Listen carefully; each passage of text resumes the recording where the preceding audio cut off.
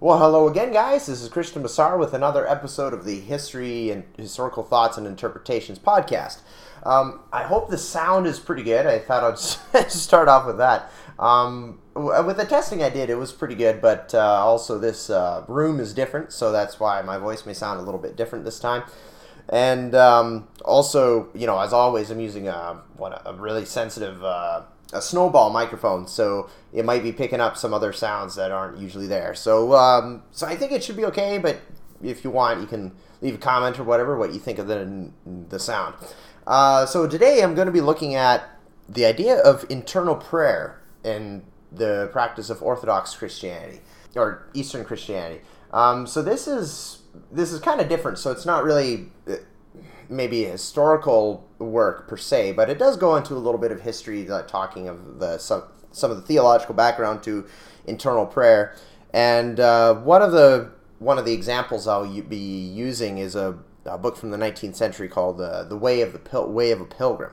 And but we'll be looking at some of the theological background to it and what are seen as some of the spiritual effects of internal prayer in Orthodox Christianity. So with that said, let's jump right into it.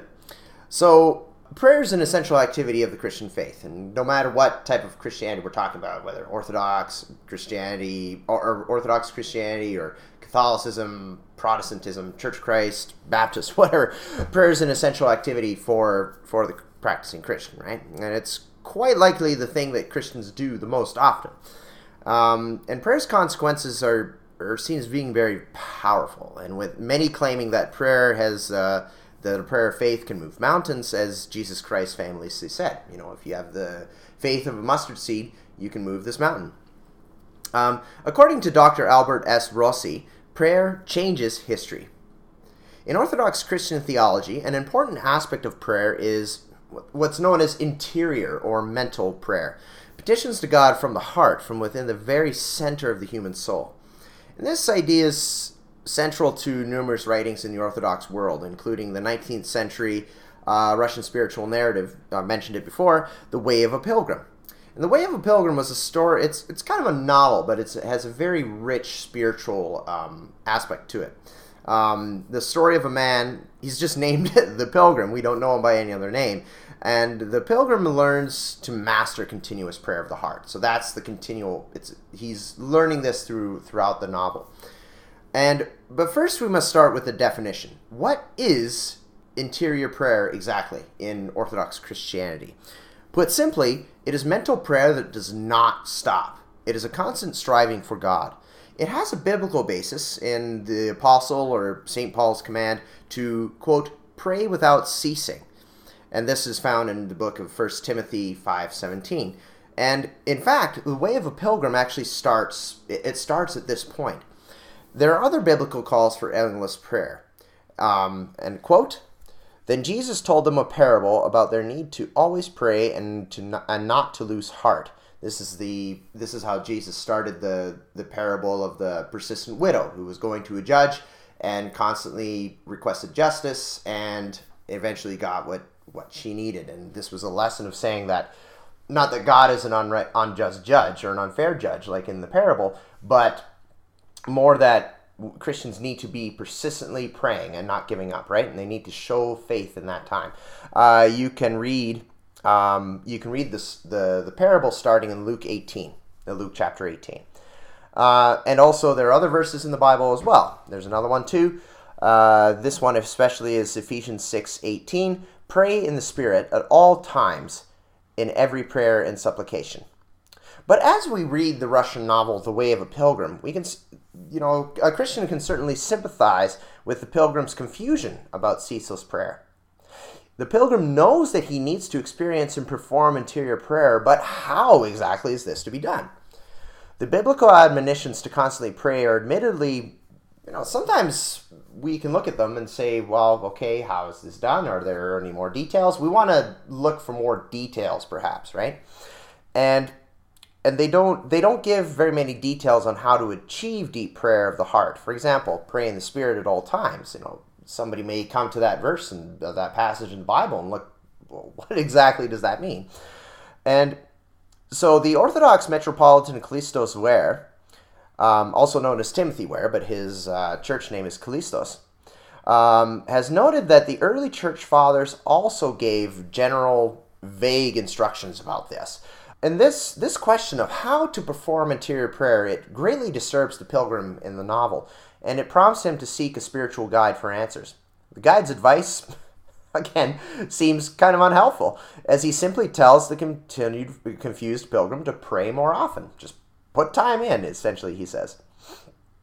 Discouraged with this lack of explanation, the pilgrim, he continues his search until he comes to a monastery. And finally, the monastery's abbot finally gives him some deeper advice. Reading from a spiritual book, the abbot says that ceaseless prayer is of the mind. It is a mental or a, quote, noetic process. Noetic prayer is defined as constant communication with God, and it is considered a true mark of Orthodox Christianity, for its very practice is believed to cause yearning for the church.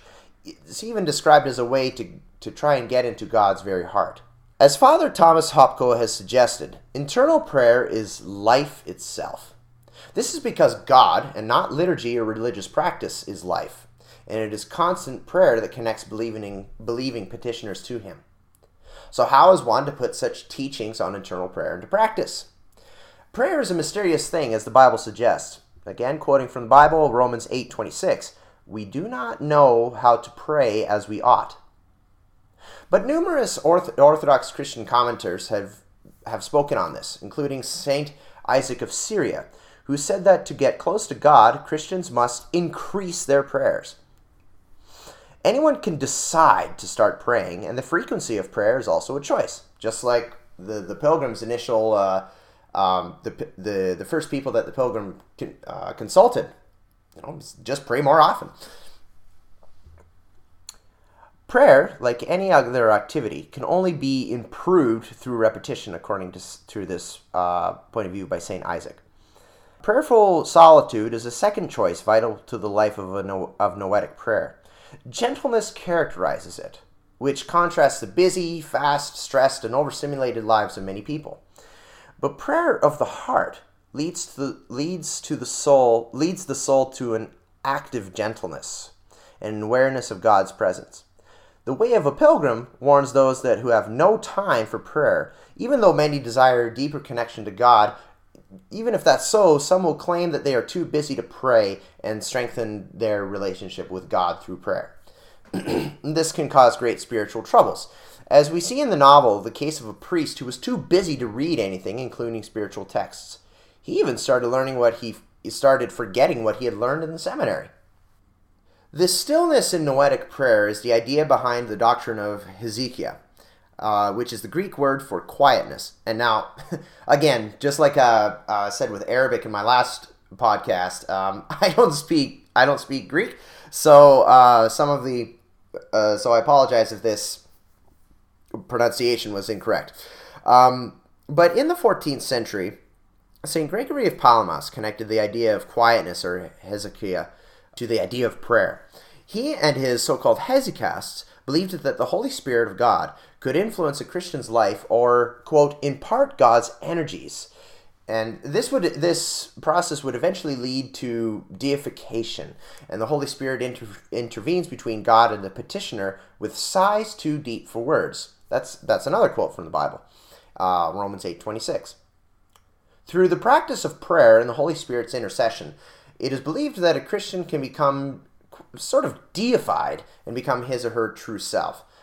It is very important to note that this does not mean that a person literally becomes God or takes his nature, because there's a difference between God's essence and quote-unquote energies in Orthodox Christianity.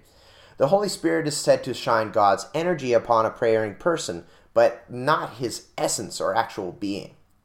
Through participation in God's energies, which are essentially God's actions, one can meet God face to face. We can go back to the 5th century to learn about another theologian, fittingly named Hesychius of Jerusalem, who also wrote about interior prayer. In the 5th century, Hesychius is known for clearly interpreting the Bible in a way that made it practical for everyday life, and this is evident in how he taught Christians how to use internal prayer for spiritual warfare. Through such prayer, a Christian calls upon the, quote, peace-giving Christ for help from incoming demonic attacks. Coupled with a quiet mental state, humble prayer to Christ can lead to spiritual sobriety, a state in which the heart is tirelessly on guard against evil and temptation. A sober heart heeds the warning of 1 Peter 5:8. Like a roaring lion, your adversary, the devil, prowls around, looking for someone to devour. Prayer is a shield and a weapon. If it comes from the very bottom of the heart, Christ's name permeates the whole soul, casting away the devil, flogging and scorching him, says Hezekiah. Calling upon Jesus in this way is effective and necessary, as spiritual battles cannot be won alone, and thus one must constantly be in prayer. Apart from Christ, no Christian can achieve victory, so one must always pray from the heart. Different petitions may be used in noetic practice, but the one most commonly associated with it is the Jesus prayer, which is a continual appeal to God's mercy. Quote, Lord Jesus Christ, Son of God, have mercy on me, a sinner. So what I'm going to do is I'm just going to play a little clip, just under 30 seconds, from a Russian film called Ostrov, or translated to island. And the movie takes place on an island where there's a little monastery of Russian Orthodox monks. And one of the monks, he's actually repeating the Jesus prayer. So let's take a listen. Господи, Иисусе Христе, Сыне Божий, помилуй меня грешного. Господи, Иисусе Христе, Сыне Божий, помилуй меня грешного. Господи, Иисусе Христе, Сыне Божий, помилуй меня грешного. Господи, Иисусе Христе, Сыне Божий, помилуй меня грешного. So again, what he is saying there is, Lord Jesus Christ, Son of God, have mercy on me, a sinner. According to Kallistos Ware, the Jesus prayer became prominent in the 14th century, having an important role in Orthodox Christian theology. There are said to be sort of proper steps in the performance of the Jesus prayer. First, there's the verbal stage, which we just heard. You just heard me quote what the Jesus prayer is, and also from the movie. So the verbal stage, the praying person orally repeats the prayer over and over and over and over and over. The petitioner then goes into a second or mental stage. The prayer this way enters the heart, and it takes on a life of its own, calling upon God constantly within the heart. Thirdly and finally, the prayer leads to deep contemplation and meditation. The Jesus prayer is central to the way of a pilgrim. In the novel's initial pages, the pilgrim goes through the verbal stage by saying the prayer thousands of times a day. He learns that the human mind is also able to constantly pray for, quote, how easy it is to say with every breath, Lord Jesus Christ, have mercy on me, end quote. Such ceaseless prayer eventually leads to the mental stage. Practicing the Jesus prayer becomes second nature. Even if one's throat becomes too tired to say a verbal petition physically, the heart can still pray and look to God. In this way, the Jesus prayer will, quote, flow of its own accord, even during sleep. At the point when the prayer enters the heart, it touches the very source of life and warmth of the body, as the 14th century Saint Nikephoros the Hesychast described it. The heart is a person's very core and center, not only of the body, but also of the soul. God looks at a person's heart, and the heart is considered the origin of thoughts, whether they are good or bad. You can see this biblically in 1 Samuel 16:7 and Matthew 15:18 through 19. The powers of the soul and the intellect reside in the heart. Therefore, when God's energies, such as through the Jesus prayer, enter this house of the soul, they are seen to positively affect the person's whole being. When one forces the thoughts or intellect down into the heart along with the breath, the Jesus prayer may be started, leading to an inner exploration of the soul and allowing one to do spiritual battle there. This process is known as entering oneself. Teachings on the physical aspect of the Jesus prayer are interesting. We've seen how the intellect is sent down to search the heart, and this is done with regulated breathing. Eastern Christian theologians such as Nikephoros and St. Gregory of Sinai have given suggestions about this. They advised performing internal prayer in rhythm with the breath. But in addition to controlling their breath, those practicing the Jesus prayer are also encouraged to do so while sitting. And finally, while prayer ropes, such as Russian chochki, are also sometimes used. Similar to the Latin Christian rosary and the prayer beads of East Asian faiths, these prayer ropes help keep track of the number of times the prayer has been recited. And the use of physical aids in prayer in Eastern Christian theology, it's kind of interesting in the way because it reminds us that in Orthodoxy, the physical world is very closely tied with the spiritual. Material things can be used to achieve interaction between God and the physical world, as seen in physical elements of the Eucharist, the bread and the wine or the fruit of the vine, icons, and the water used in the sacrament of baptism. The human body is also important in Orthodox thought. As Kallistos Ware notes, prayer touches upon all aspects of human existence, and to support this, he cites the biblical command for Christians to glorify God with their bodies. This is seen in 1 Corinthians 6:19 through 20. And according to St. Maximus the Confessor, the body is a messenger of the soul. When it cooperates with the soul, the body can be brought to prayer. However, it must be noted that the physical aspects of breath, posture, and prayer ropes are merely aids to internal prayer in Eastern Christianity. What truly counts is calling upon Jesus with love, reverence, and unconditional obedience. And the posture during prayer is not the most important thing here. Also, everyone is different, so whatever physical aids may work for one Orthodox Christian may not work for another. And one may notice similarities between the Jesus prayer in Eastern Christianity and spiritual practices of Buddhism and other Eastern non-Christian religions. And of course, this is not to equate the two. Eastern Christianity is not the same as Buddhism or other such religions. But Kallistos Ware has made note of some comparisons between the Jesus prayer and yoga, as both are spiritual practices that involve both physical postures and breathing control. Yogis concentrate on physical centers called chakras, just as the heart is central in the Christian practice, and a Buddhist scholar has even seen comparable elements in the Jesus prayer with the Buddhist practice of Nembutsu, which is the recitation of the name of Buddha. Both the Jesus prayer and the Buddhist practice, for example, they both involve constant striving for a higher being or a higher spirituality. Yet there are crucial differences between Orthodox internal prayer and the Asian practices. Again, I'm not trying to equate the two faiths. In the way of a pilgrim, such Eastern non-Christian meditations are thought to be fraudulent versions of Christian ceaseless prayer. In the Christian prayer, it is also Christ that is the focus. And perhaps a more subtle difference is that yoga concentrates on an area below the heart, while inner explorations during the Jesus prayer are supposedly to take place within the heart. And of course, as with a lot of other things, there are some cautions regarding internal prayer. Although everyone is encouraged to practice it in Eastern Christianity, they must be aware that it is an act of sacrifice. It requires much patience, concentration, and diligence to practice, as the pilgrim's early frustrations with the concept teach us.